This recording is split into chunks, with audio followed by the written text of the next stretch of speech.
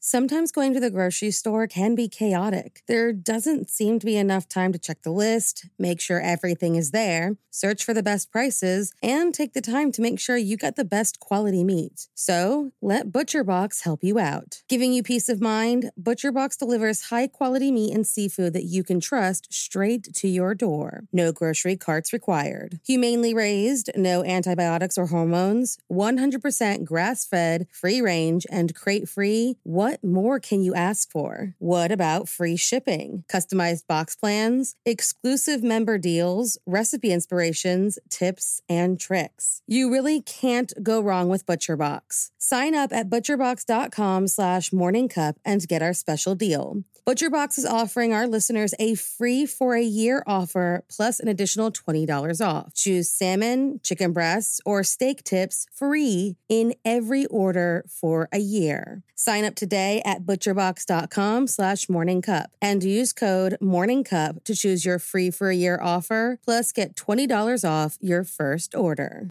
Hey guys, I have a podcast that I think you'll really enjoy.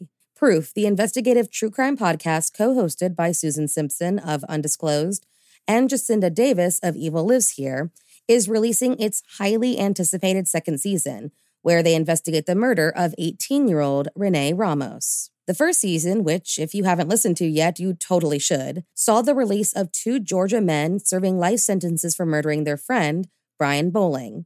And thanks to evidence unearthed by Proof, on December 8th, 2022, both Daryl Lee Clark and Kane Joshua Story were finally freed after 25 years behind bars.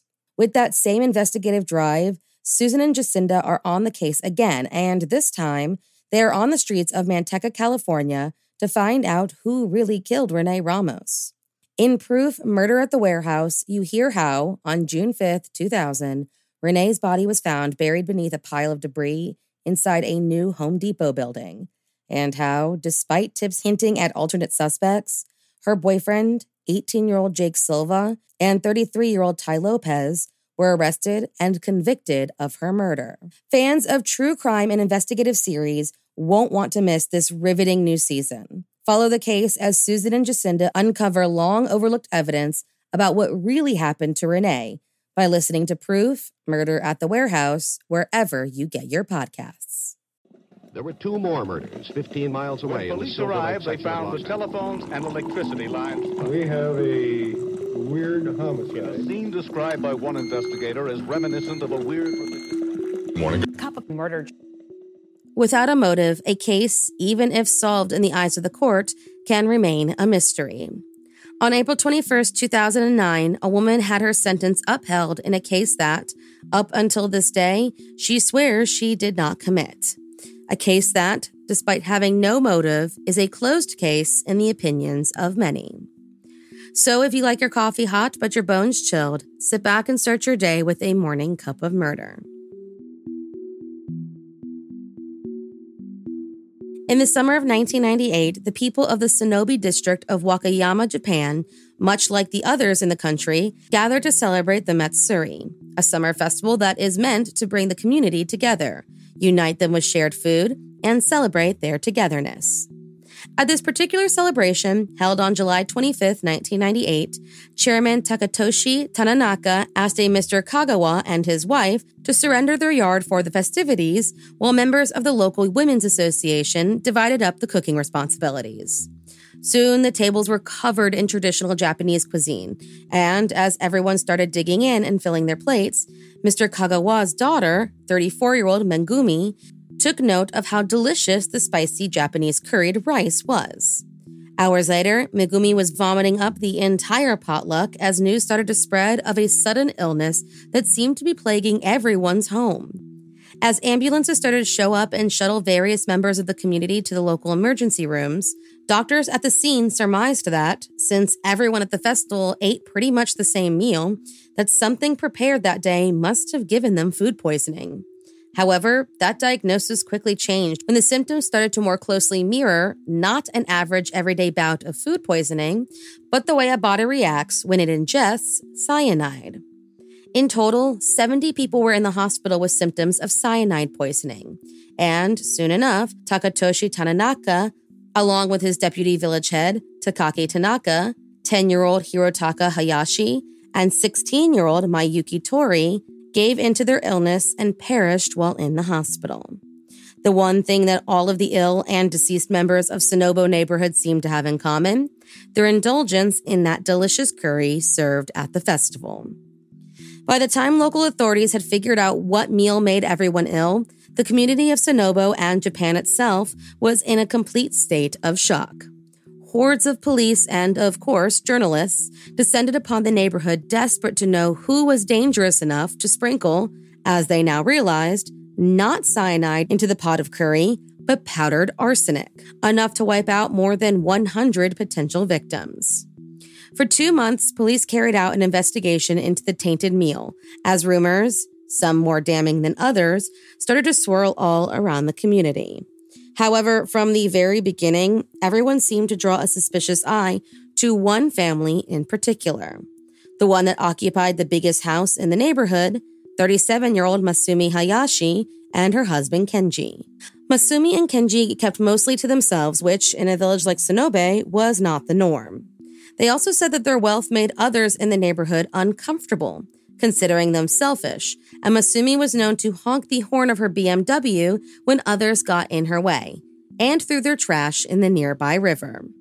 According to a witness, they saw Masumi standing near the curry the day of the festival, and claimed she had easy access to arsenic through her husband's work as a former exterminator.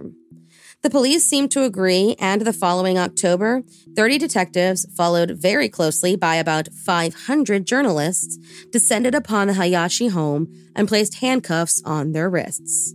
Masumi was charged with the 4 curry murders, as well as the attempted murder of not just the attendants of the summer festival, but a former friend and mahjong partner who fell ill after eating Masumi's food, as well as her own husband, and both were charged with fraudulent insurance claims, claiming that they were exaggerating the injuries that left them both with walking difficulties and the inability to work, and using the insurance money to indulge in their expensive lifestyle and surprising wealth. While many breathed a sigh of relief and most agreed that the Hayashis were guilty of insurance fraud, not all believed that Masumi was guilty of a potential mass murder. According to a historical sociology scholar, Hikaru Tanaka, the entirety of Japan was desperate to make sense of the mass illness, so much so that Masumi became a victim of, quote, mass hysteria, stoked by the media coverage and the general distaste for her personality and luxurious lifestyle, likening it to the witch hunts of early history. Regardless of what side you landed on, Masumi Hayashi, overnight, became a media sensation, and reporters from all over descended upon the Hayashi home, stealing letters from their mailbox, climbing onto their roof, and trying to photograph their daughter's room. While the press was having a field day, Masumi was being interrogated by male detectives who were fighting tooth and nail to get a confession, or at least a motive for her crimes.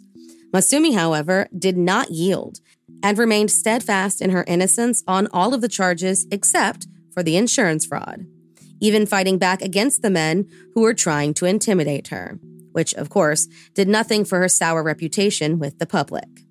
Despite having only circumstantial evidence to back up their case, Masumi Hayashi was brought to trial and, in December of 2002, she was found guilty of murder and given a death sentence.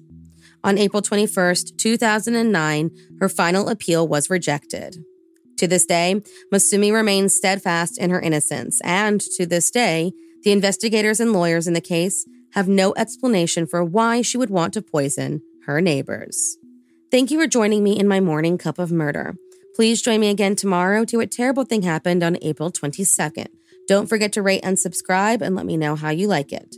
If you want to help support the podcast, there's always Patreon or just sharing it with your true crime obsessed friends. And remember, stay safe.